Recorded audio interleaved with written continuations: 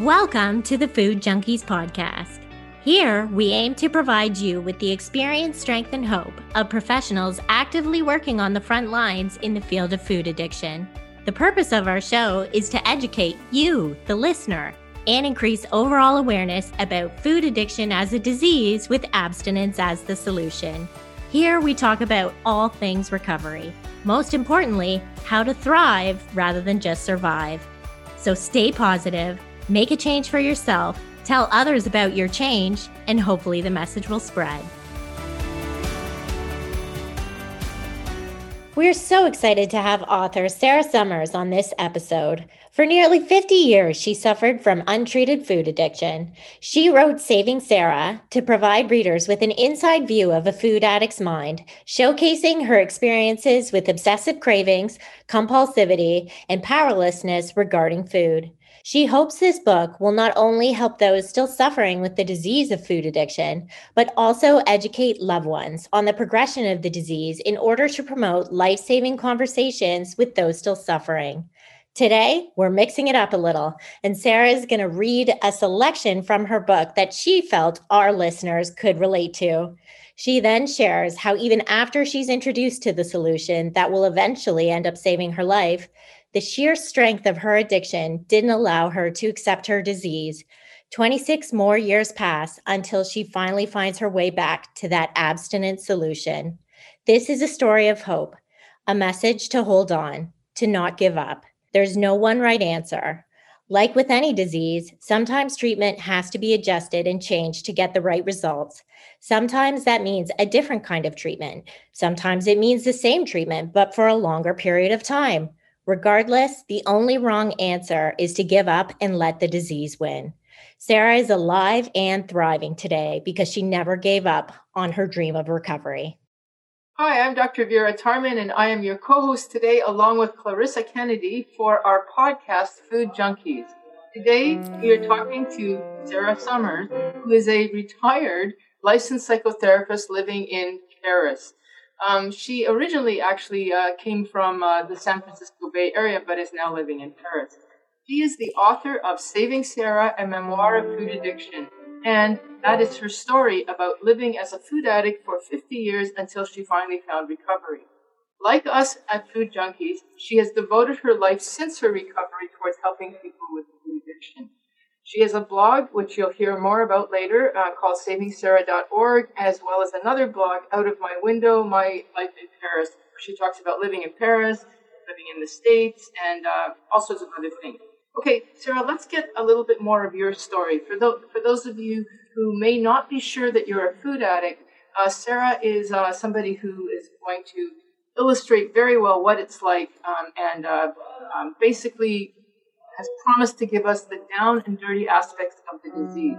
So why don't you tell us, first of all, a little bit of your story, and then we'll take it from there. Thank you. Thank you, Vera. Thank you, Chrissy. This is quite an honor to be invited to your podcast, which is very successful. I've listened to a couple of episodes. When anybody asks me to tell my story, I always start by saying that I don't think I ever had a healthy relationship with a bite of food. I was a food addict for as long as I can remember. And I didn't know the words, and I didn't know when I was a child, I knew I was doing something wrong. Every time we finished a meal and the kitchen was closed, I was the one sneaking back into the kitchen, always to get the same stuff from the freezer. And so I was sneaking. Then I started stealing money from my mother's purse so that I could buy sugar. So I was sneaking and lying. And when I was caught, I lied some more. I got very good at lying. And I was cheating. I didn't even know about Alcoholics Anonymous. I didn't know about Narcotics Anonymous. I knew nothing. I just wanted sugar. And I thought it was my parents' fault that I couldn't get it. So I really believe it's something progressive. It just kept getting worse and worse. I was put on a diet. It worked. I'm a good student. It works. But then they give you back your food. And so everybody told me how to diet, but nobody told me how to stay thin. So my eating, and I did call it disordered eating way back then. I just didn't have food addiction. It just got worse and worse and worse. And I put myself in a lot of very dangerous situations. I would drive with open cartons and I would take my eyes off the road. One time I was at my office and I heard a knock on the door, and I'd forgotten to put on my emergency brake, and my car had slid out of the driveway into a main street. And I was just lucky it didn't kill anyone. I was very embarrassed. So my story is just one thing after another. And even when I found the solution, what I do as the solution today, I resisted it. This is what I thought normal people did. I thought normal people ate whatever they wanted, whenever they wanted, and stayed thin. I'm quite old, I'm 73. About 10 years ago, it occurred to me, that's what I did. I ate whatever I wanted, whenever I wanted, and normal people did not do that. So that was quite a shock. So it just showed me that everything I had to resist a solution was, I'm not going to swear on your podcast, but it was really just rationale. And it took me 26 years to finally be brought so low. Vera used the words down and dirty. And it really, I was taking food out of the trash can that I'd thrown away, put coffee grounds over. I was doing disgusting things that up until the podcast people listen to, I would never tell anybody except for another food addict, because who would understand that? And I just feel so grateful. I was given sort of a second chance, and it was my sister who told me about this solution. And I finally did literally crawl in, and I say I got struck abstinent. That was the first thing that happened. The second thing that happened, Vera, before you get to the recovery, which we want to hear about, let's just backtrack and finish off you were going to talk about a binge. Let's just get Okay. Yeah, so yes. This might be a good place where you can actually do a little bit of your reading about really what that down and dirty looked like. Okay. So this is actually a reading from your book, Saving Sarah. It is. Yeah. And I'm going to just preface it by saying that in my mind, the first bite that leads to a binge is actually not a bite in my mouth. It's thoughts in my head. And so I'm prefacing what I'm going to read by saying I had just spent time with my sister, who was thinner than me, prettier than me, and she was getting her PhD at Harvard. And I interpreted that to mean she was smarter than me. And I was in quite a snit because I thought I was a better person than her. So I was on a vacation. I just visited with her in Cambridge, and my boyfriend had flown from the Bay Area, and we were on a car trip. I met Peter in downtown Boston, and we left for New Jersey the next morning in his rented car. Peter was tall and handsome, and I loved flirting with him. I thought he was very sexy. We got along well. We enjoyed movies and doing silly things together. He had 2 young children from a previous marriage, and he'd once taken all 3 of us to Disneyland. We'd had a wonderful time. As long as I didn't ask too much of him in the way of emotional support, we did well together. Planning this vacation, I had thought a car trip with him would be wonderfully fun. By the time we got together in Boston, though, I was already on the cusp of a huge binge. And the more I held my emotions in, the worse I felt. We took the Massachusetts Turnpike, the New York Thruway, headed to New York City to celebrate my 36th birthday. Somewhere in the Hudson Valley, I wanted food, more specifically, sugar. What overcame me in that moment can only be described as being possessed by obsession. I couldn't think about anything else. I didn't see any of the beautiful landscape that so many artists over the years have come to paint. I have to go to the bathroom, I told Peter, desperate for food and not knowing what else to say to him to get him to stop the car. Sure, he said, but the next stop is about 10 minutes away. Can you make it?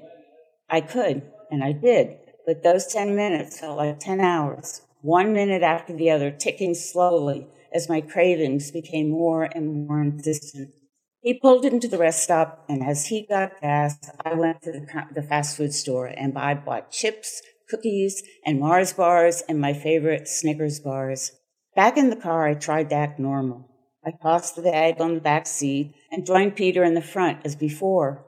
I casually reached behind me with my left hand to get the stuff out of the bag, but I couldn't reach it.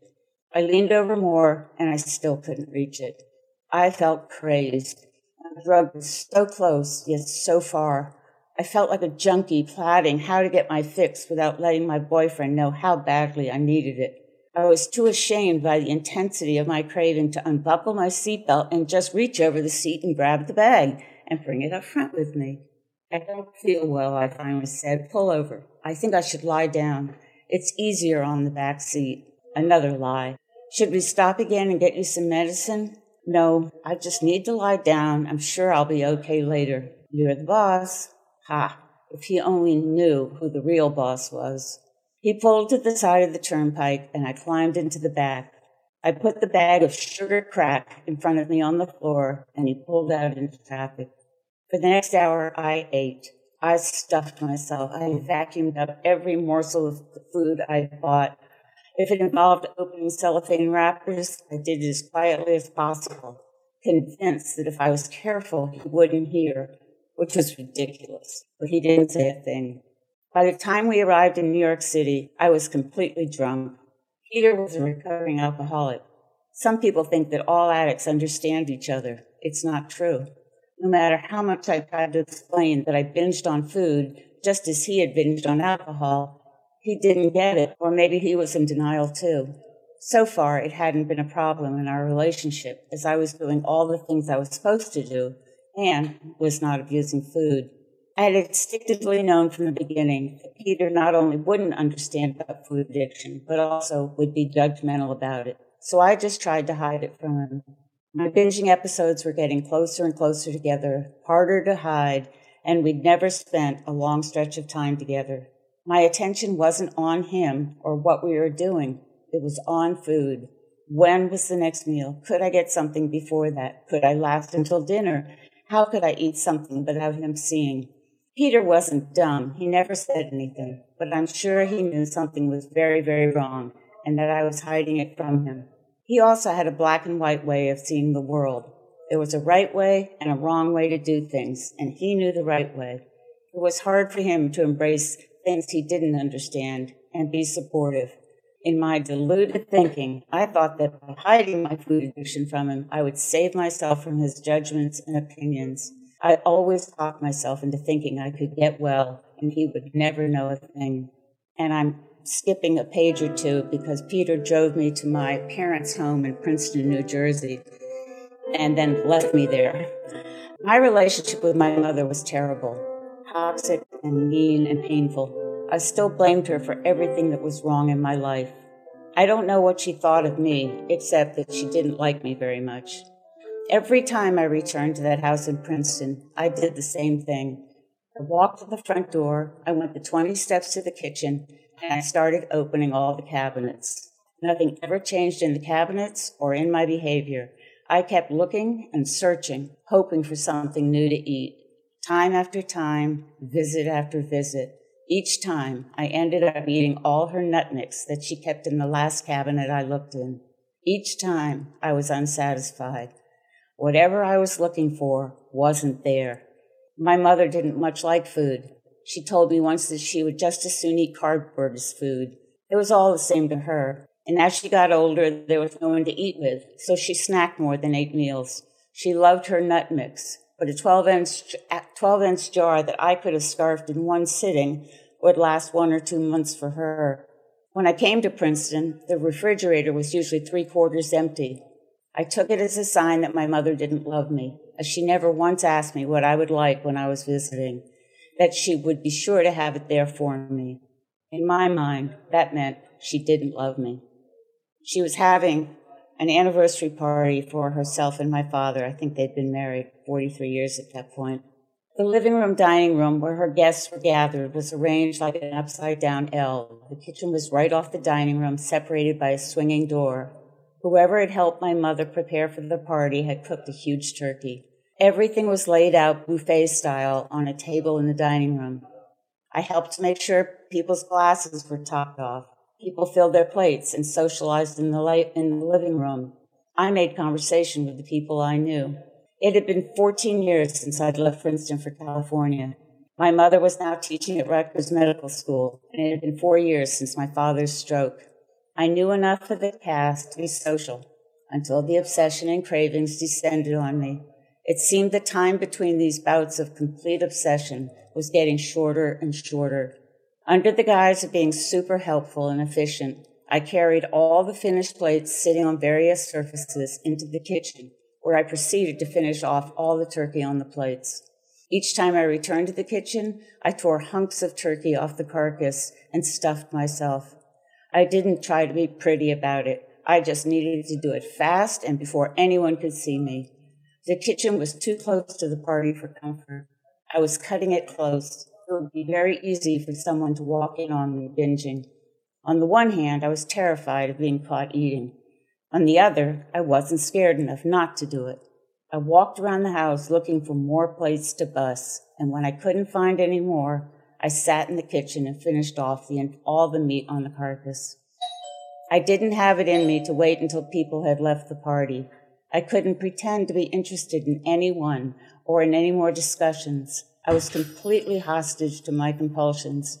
I had no enough button. I just binged until the need to keep doing it went away, or until I fell asleep. The cravings were coming more and more frequently. My disease was in the fast lane, and so was the denial. Is that it? That's it. That's the part I chose.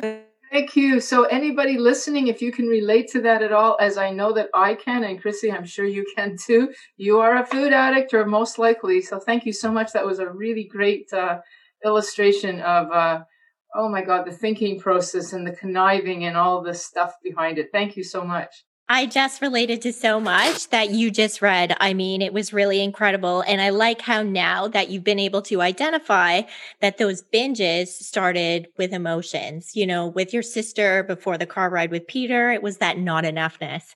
And then with your mom, it was that perception of not feeling that love. And every time you finding ways to fill that void, and with food, that to numb that emotional pain. So can you share a little bit about what your recovery from food addiction looks like and how you got there? I got there by the very long way, which I now can look back and smile because people can relate to me, people who have trouble over the years. And I keep saying, so did I. 26 years it took me. And I was persistent because there was nowhere else to go. So I ended up in a 12-step program. And one of the reasons I think a 12-step program works for me is because there's so many other people. I believe that I just started isolating more and more and more. And I also think that this disease, any addiction, it just is a disease that has a big forgetter. I have a huge forgetter. I can't remember the pain. So I go to meetings and people tell their stories and I remember the pain. So that's a huge part of my recovery.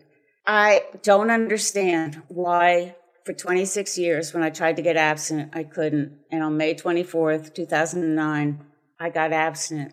That was the first gift. The second gift, I have the gift of neutrality around food. I can actually I can go to a party where there's sugar. And if I'm not being stupid, if I'm not hanging out at that table, I could be there and not pay any attention. And if miracles exist, that's a miracle. But, I mean, honestly, I work hard at it. I do exactly what I'm told. I have a sponsor. I sponsor people. If somebody says, should you do that? I ask them why they're saying it. I don't try to answer the question.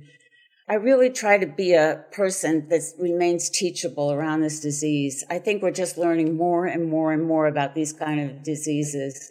You know, Sarah, I interrupted you earlier when you were about to say that was it your sister brought you to something? It's that aha moment. What was it that made you go, oh, this is an addiction?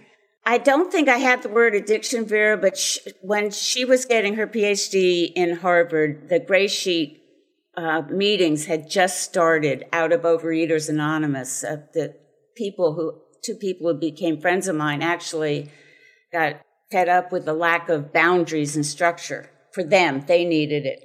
And my sister wandered into an OA meeting, which turned out to be a Gray Sheet meeting. Oh. And for her, the rest is history. She's a long time abstinent.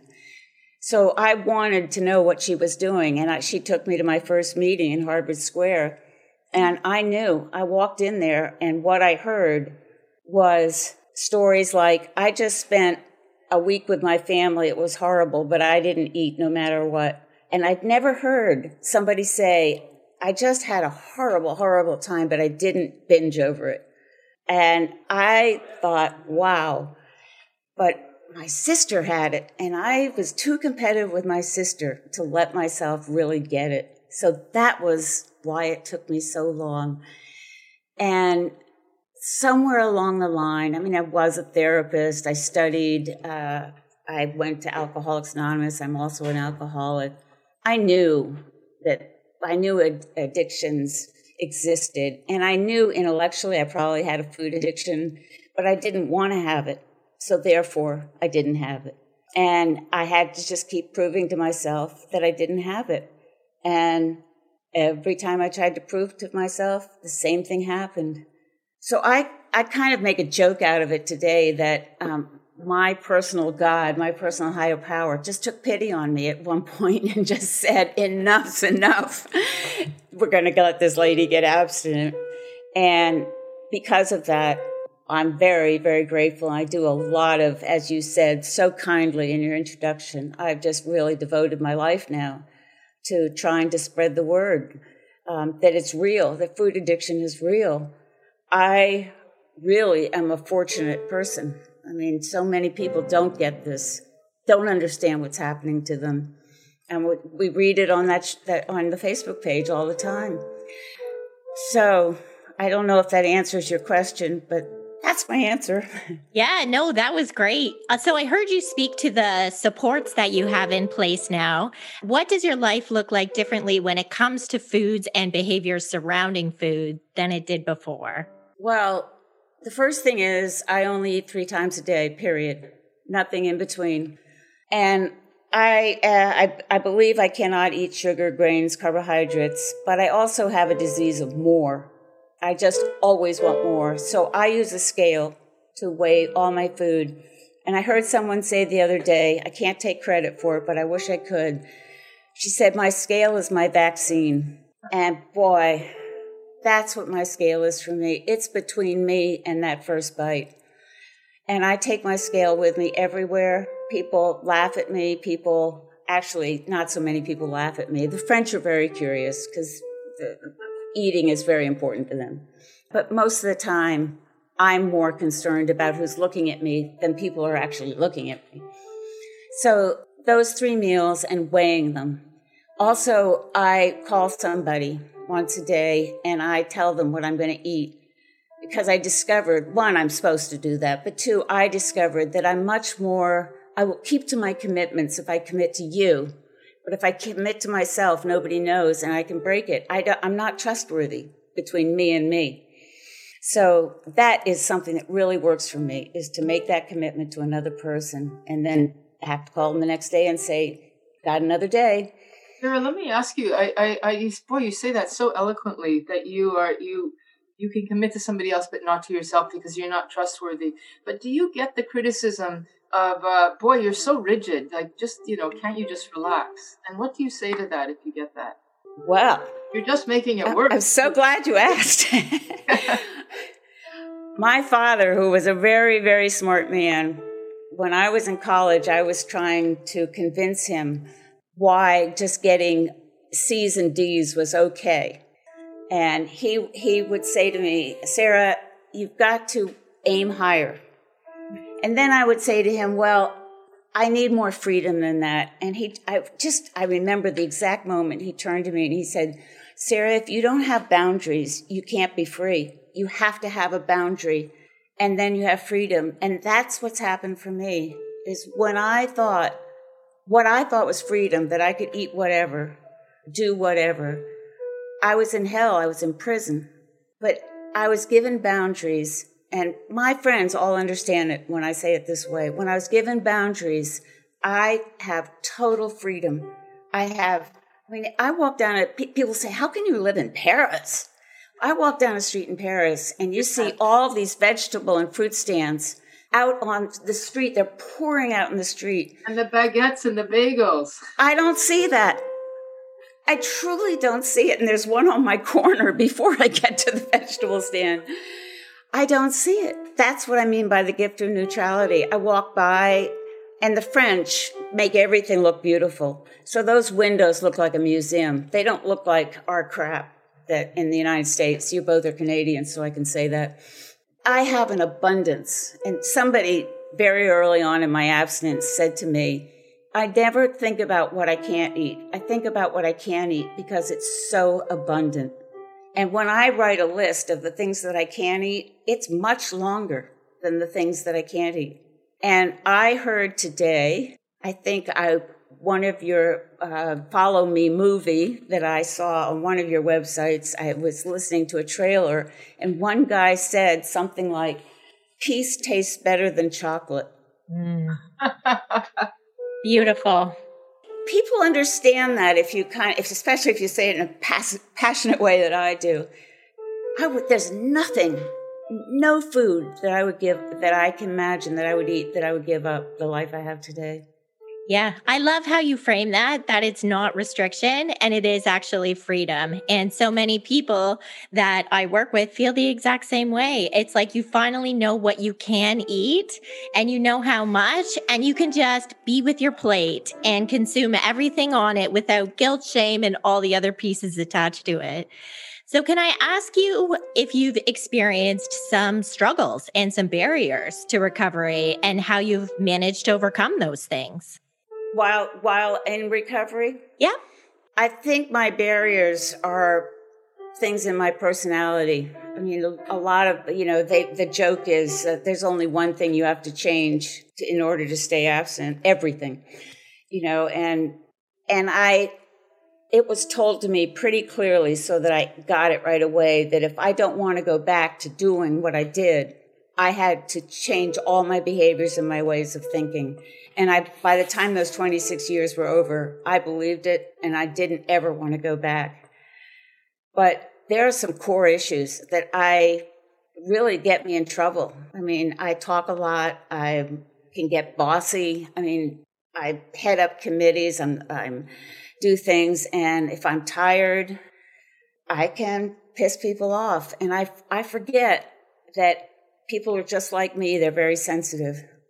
Addicts are incredibly sensitive. And I forget, and I say something without thinking, and they think I don't like them. They're so upset. They don't want anything to do with me. And I just want to kick myself. So I want to do more than kick myself, except what can I do? I can say, I'm sorry. I really didn't mean it. And I darn well better learn from it because I need all those people. So I'd say that I've had some moments where I've been told things I've done that I didn't quite want the earth to open up. I didn't quite feel the shame I used to feel, but I got pretty close. I kept thinking, Sarah, this is not you. So it's all personality and just those old behaviors of push people away. I was a porcupine. I sent out quills, and I'm still sending out a few. Can you speak a little bit to why you think food addiction is viewed so differently than other addictions? I'm not sure I could speak eloquently about it. My own opinion is that people think food is namby-pamby. How can anybody equate sugar? And yet, if you do any reading, you read that sugar is, a lot of experts say it's harder to get off than heroin. So I think the majority of people, in the United States, I think 1 in every third person now is considered obese. Those are the people we want to convince, and they don't want to be convinced. I think experts are really hard to deal with. My mother would go around the country and talk about health policy and health economics, and all these doctors would come in and they'd talk about good eating and everything, and then you'd see them in the cafeteria eating grease and more grease and more grease, or sneaking out and smoking a cigarette. So the experts don't want to hear. I mean, I don't know the real reason, and I do think that people are coming around with all these summits that I've been aware of. You identified a little earlier on that you are also an alcoholic. What would you say, just out of curiosity, what would you say is your primary addiction, and do you see them as fundamentally the same or different? Like, what's your take on that? Because you have a history of another addiction as well. Yeah. I think of myself first as a food addict, and then I think of myself as an alcoholic. I started drinking mostly when I started trying to eliminate sugar and grains from my life. And guess what the main ingredients of alcohol are? And so then I started drinking more and more and more. And I don't know where I crossed the line, but at some point I crossed the line. I was older than a lot of people. I often call myself a whack-a-mole addict, because I think give me enough rope and I can pretty much misdo everything. So, but I think they're very similar, but I don't think alcoholics understand food addicts at all, for the same reason that it's hard to get the word out. Alcoholics are, at least in the beginning stages, they're really fun and they're out there. We turn all our anger inside. We hide under the covers, under the pillows. We get depressed much faster. So they don't understand. And yet, when my alcoholic women friends particularly say, I have trouble with food, I tell them, well, guess what? It's the same ingredients. So I'm working on all my friends. I hope that answers your question. Yeah, it does. I mean, the thing that struck me about what you said is that alcoholics don't get food addiction. I think it's because my sense about this is that it's most likely because they're in the food and you don't see it when you're in it. Right, exactly. Most likely they're, I think, at a higher risk of food addiction because of the sugar content, and I see it all the time because I work in addictions. When the person gets off of their alcohol, they're snarfing down the food in the way that they never did before, or the way that they used to many years ago. Yep, that's... Yeah. And you read it in the big book. Bill W. said, take advantage of the sugar. And it's only when they try to quit the sugar that they go, oh my God, this is harder. Yeah. But it's a long time to get to that place of wanting to quit the sugar. It really is. It really is. So can you speak a little about how you think friends, family can support the food addict in their life, and what was very helpful in your family? Obviously, you had your sister in a program, so that was very supportive, and you have friends in Alcoholics Anonymous as well. But for those of us that have, the normie friends, what would you give as a word of advice with your experience as to how those friends and families can support the food addict in their life? I think it's very hard for them to understand. And I often say to my friends who ask me, I will say a little bit and then I'll say, I really hope you don't understand what I'm saying, because if you understand, you're probably an addict. And they get it, that they probably won't understand. And I also try to be humorous. Like when I go out to a meal with a whole lot of people, especially when I was working, I would bring out my scale. Somebody might look, and I would just say, okay, everybody's got 1 minute to ask me all the questions you want to ask. And then you got to shut up because I want to enjoy my meal. And they laugh and they respect it. I think it's the people who accidentally feel that they have to explain themselves, and they do it over and over, and they bring all the attention to themselves, which is the last thing they want. And so I would say, if you're in a program like I am, in a 12-step program, before you do anything with friends, talk to your sponsor and come up with a plan. In fact, I probably would say that to anybody. I said it as a therapist. If it feels hard, come up with a plan. And I once was flying to see my mother, who was not supportive at all, and I was really scared. And my sponsor said, don't worry, Sarah, take your credit card because there's God and lettuce in New Jersey also. Okay, Sarah, now let's get to your book, because that's the whole purpose of your being here, is to let people know about this wonderful memoir, Saving Sarah. How did you get a publisher interested, And how did that process go? Because I can tell you, when I went to my publisher, they just kept saying, this is a niche area. We can't, and I had a hell of a time getting a publisher. So how did you get there? And tell us a little bit about the story of how that all happened. A lot of it was pure luck. I started writing it because I was in a writing workshop in Paris, and an agent had come, and it was part of the workshop. If you pay a little bit extra, you could meet with an agent. So I thought, what a lark. This is a one-time thing only.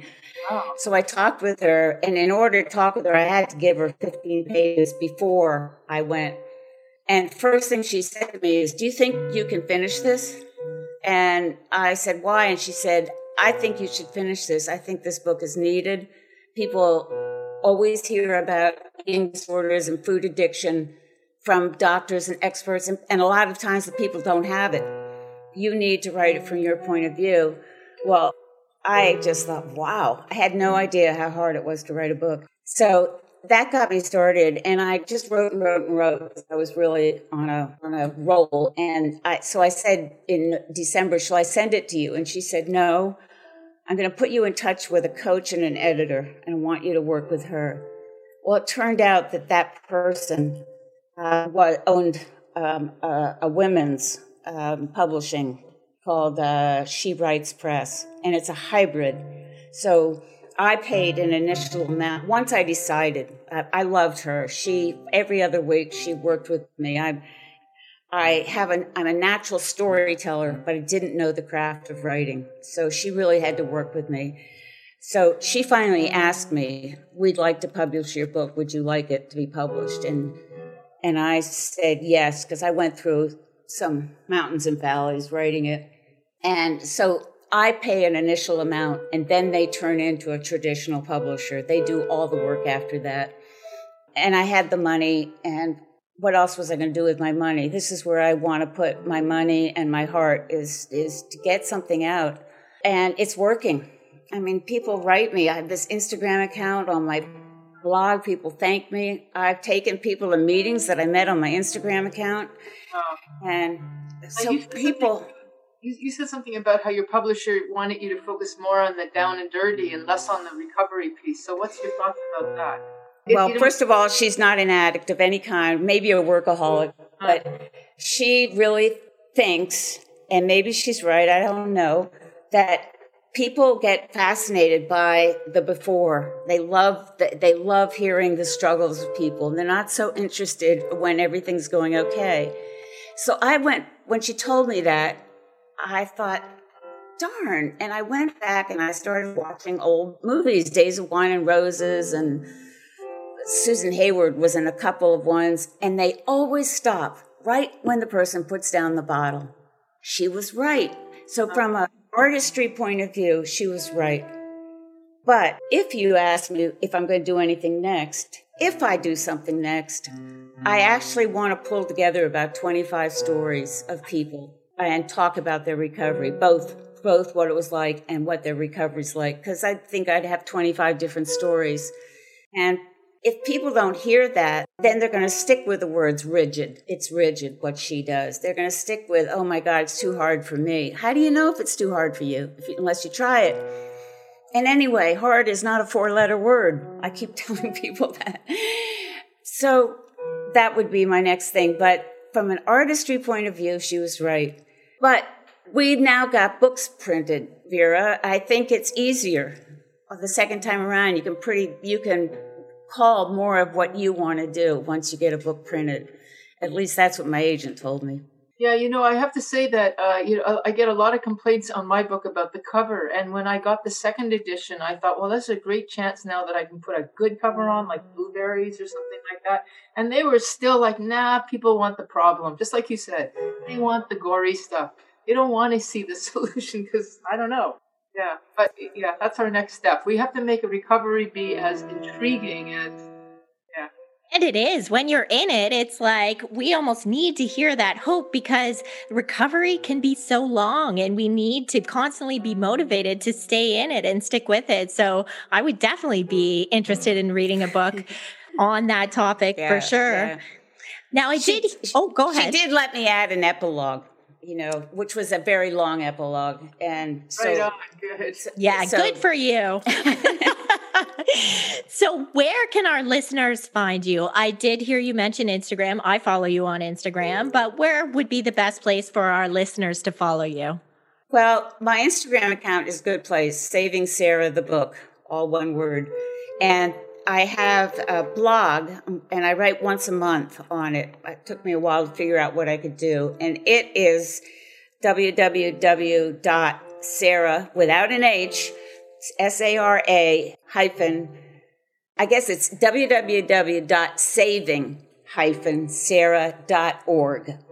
And that'll take you to my blog. And that has also a resource page, which has Vera's book on it. So I try to put as much there so that people aren't just reading an opinion of mine, but they're also getting they have accessible, if they want it, a lot more information. I have a Facebook page, but pretty much the Instagram and the blog goes automatically to the Facebook page. But some people just love Facebook and nothing else. So that's Saving Sarah the Book also. So Great. So we're going to ask you our signature question. And that is, if you could tell a younger version of yourself something about food addiction and recovery, what would that be? I actually thought about that because I heard you ask people on the ones I listened to. And my first knee-jerk response was that I would want to say to little Sarah, you're enough. You're loved. You're enough. Whatever you are, whatever you do, you're enough. Because I was always told I was not enough. And I think that as a child, being told you're not enough, that just grew that big hole in my soul and started filling it with everything that I could. There wasn't any information about food addiction when I was a little girl. If I was a little girl right now and I was truly a little food addict, I'm not going to listen to anybody. I'm just going to, you say white, I'm going to say black. So I really think that that little children need to be loved no matter who they are, what they are. I was thinking about writing a book about, two friends, and one of them's loved and one of them is not. And the one that's not ends up in a cult trying to find love with weird people, and the other one goes right into something she loves, like chemistry or something, because she doesn't have to keep looking for love. Not having love in your life from your parents or your friends or the teachers, it's very damaging, and it can lead you. I mean, I went to some very strange places, and sometimes I think I'm lucky to be alive. Okay, Sarah, thank you so much for your sharing today. I just want to ask you, do you have an Audible version of your book? Not yet. Oh, Not yet. Because it was really nice hearing you read. So you have a really, really, the prose is wonderful to listen to. And I can just that little 8-minute vignette made me think, oh, I'd love to hear that. I read your book, but I'd love to hear it. Yeah, I'm surprised. No, you sent me a PDF. I sent you a digital copy, yeah. I'm wondering, because normally I listen on Audible. So that should be your next project. Yeah. Anyway, thank you so much for coming. Thank you so much. This was fun. I was very nervous, and this was fun. And no, it was great. And I actually really enjoyed the music in the background. It was kind of like a story, especially during your reading. It was nice. I really planned it all along. Yeah. Thank you. Thank you. Thanks for joining us this week on Food Junkies, Recovery from Food Addiction. Make sure to join our Facebook group, Sugar Free for Life support group, I'm Sweet Enough. You can subscribe to our show in iTunes or Stitchers. That way you'll never miss an episode. While you're at it, if you found value in this show, we'd appreciate a rating on iTunes. Or if you'd simply tell a friend about the show, that would help us out too. Don't forget to pick up your copy of Dr. Tarman's book, Food Junkies, which is available on Amazon. If you have any additional questions, both Molly and Clarissa are food addiction professionals and work one-on-one with clients. You can find their websites and email addresses in the show notes. Be sure to tune in every Friday when our new episodes drop. As Vera loves to say, the power is ours.